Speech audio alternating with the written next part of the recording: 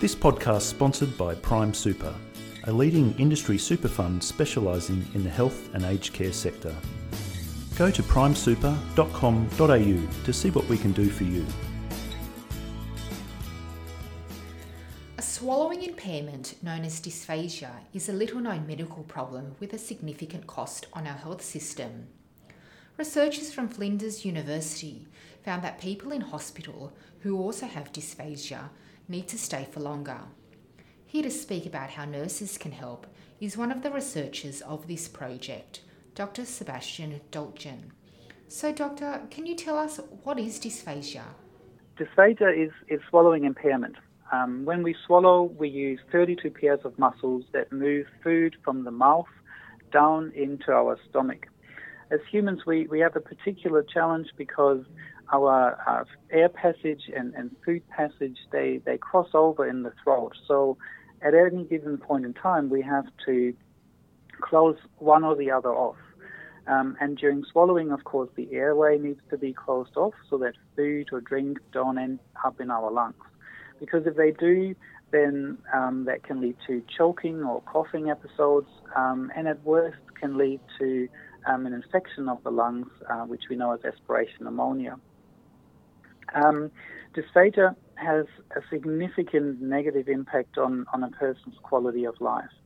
If you imagine not being able to eat or drink, you can understand that someone with dysphagia would not be able to have a cup of coffee with a colleague or a friend, or a meal with friends and family.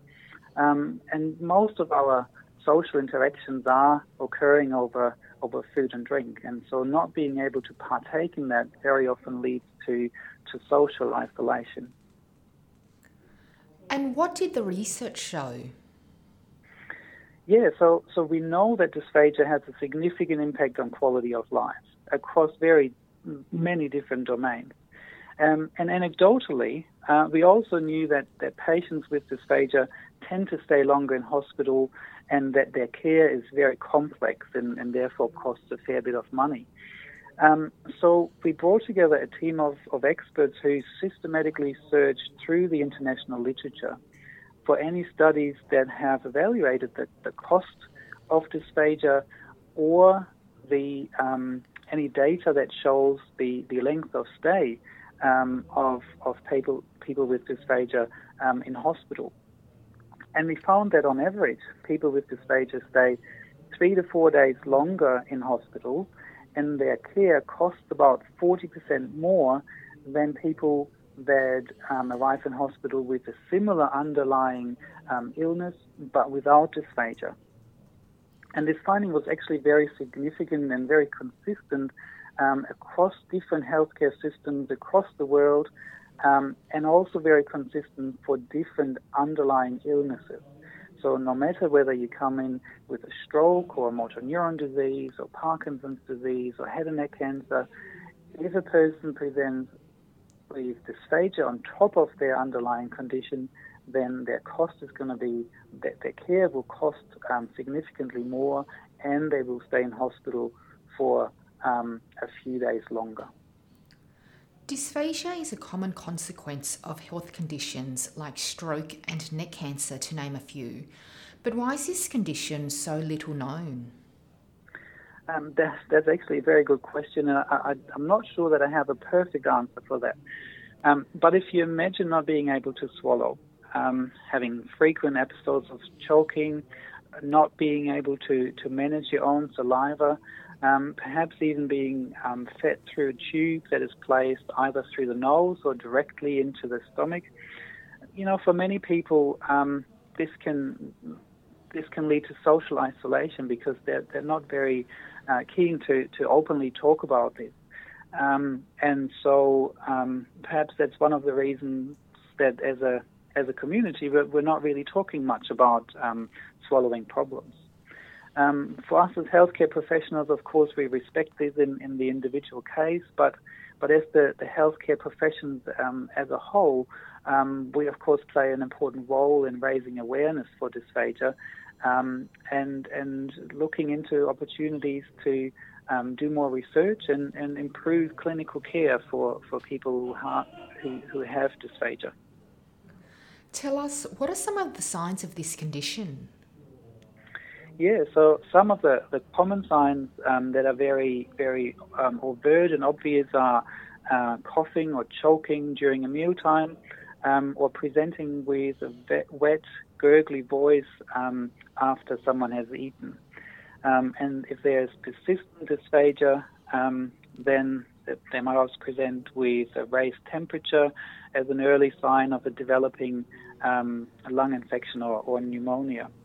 What is important, though, to remember is that there are also very subtle signs that aren't quite as overt as coughing and choking.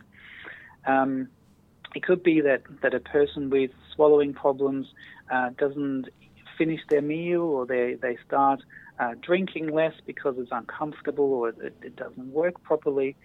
And we also know that in the otherwise healthy elderly population, swallowing function slowly but steadily declines. And people are very good at accommodating for those changes. For example, they stop eating steak because it's harder to chew and more difficult to swallow. So they don't necessarily present with overt swallowing impairment, but they've accommodated to a certain degree to manage those emerging difficulties. So it's really important that we raise the awareness for dysphagia, but also work on early identification of those that present with dysphagia so that we can provide intervention and management as early as possible. How can nurses help patients with dysphagia recover? Yes, look, nurses play a really important and central role in the care of people with dysphagia in different ways. Of course, primarily being aware of the prevalence and the impact of dysphagia is very critical. Nurses, of course, play a very important role in monitoring the changes within the patient, any episodes of choking, any changes in temperature, any changes in the patient's behavior. Because really, the nurses are the coalface of patient care and can liaise between the patient and other health professions. And if they're unsure, there's always the opportunity to consult with speech pathology, who are trained, specifically trained in the management and the assessment of swallowing. Critically important is the nurse's role in oral hygiene. If you imagine if food falls into the lungs that has traveled through, and the risks for developing a lung infection are significantly higher than if oral hygiene has been maintained. And nurses play a really important role in that. And then lastly, trained nurses also play a big role in screening and identifying those patients that are at risk, so that they can receive early speech pathology assessment. And research has shown that in systems where nursing screens have been implemented, that leads to early identification of patients with dysphagia, and that significantly reduces the risk of these patients to die in hospital because of aspiration pneumonia. So it really affects people's lives, and nurses play a big role in managing dysphagia. How can nurses help in greater dysphagia awareness? Yes, so of course being aware themselves is a big part. Being aware that dysphagia is critically important and that we have to identify it early and treat it early. But also being aware that it occurs across the board, not just in those big conditions like stroke and motor neuron disease and Parkinson's disease, where we know and where we expect dysphagia to happen, but also in conditions that we see on the general medicine board, across geriatric medicine, in nursing homes, in home health settings. So being aware themselves will really help with raising dysphagia awareness. But also talking to colleagues about it. Really, if anyone who's listening to this podcast would ask one or two of their colleagues wow, imagine what it would be like not being able to swallow, then we would spread the word and we would raise awareness in the professions as to how critical dysphagia affects patient care, patient quality of life, but also cost to the healthcare system. And finally, where to from here? Another very, very good question. In Australia, we're very good at screening for dysphagia in those high-risk populations. Stroke, neurodegenerative conditions, we're very good at screening there.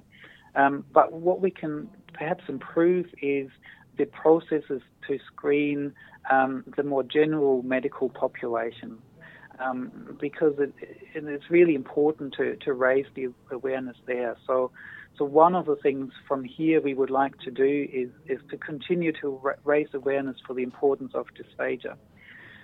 But from a research perspective, the swallowing research teams here at Flinders University are leading research in different areas of dysphagia care. There are groups that are looking at novel assessment methods that give us very patient-specific, objective measures of swallowing function. And with increasing that diagnostic specificity, we're able to really target interventions to the specific patient to increase their health outcomes. And then there's also groups that look at novel interventions that broaden our ability to help those that are affected by dysphagia in really novel and innovative ways. That may include brain stimulation, that may include neuroplasticity sort of based approaches, but also behavioral changes and behavioral interventions that can help improve swallowing biomechanics and ultimately health outcomes and participation in everyday life and with that quality of life.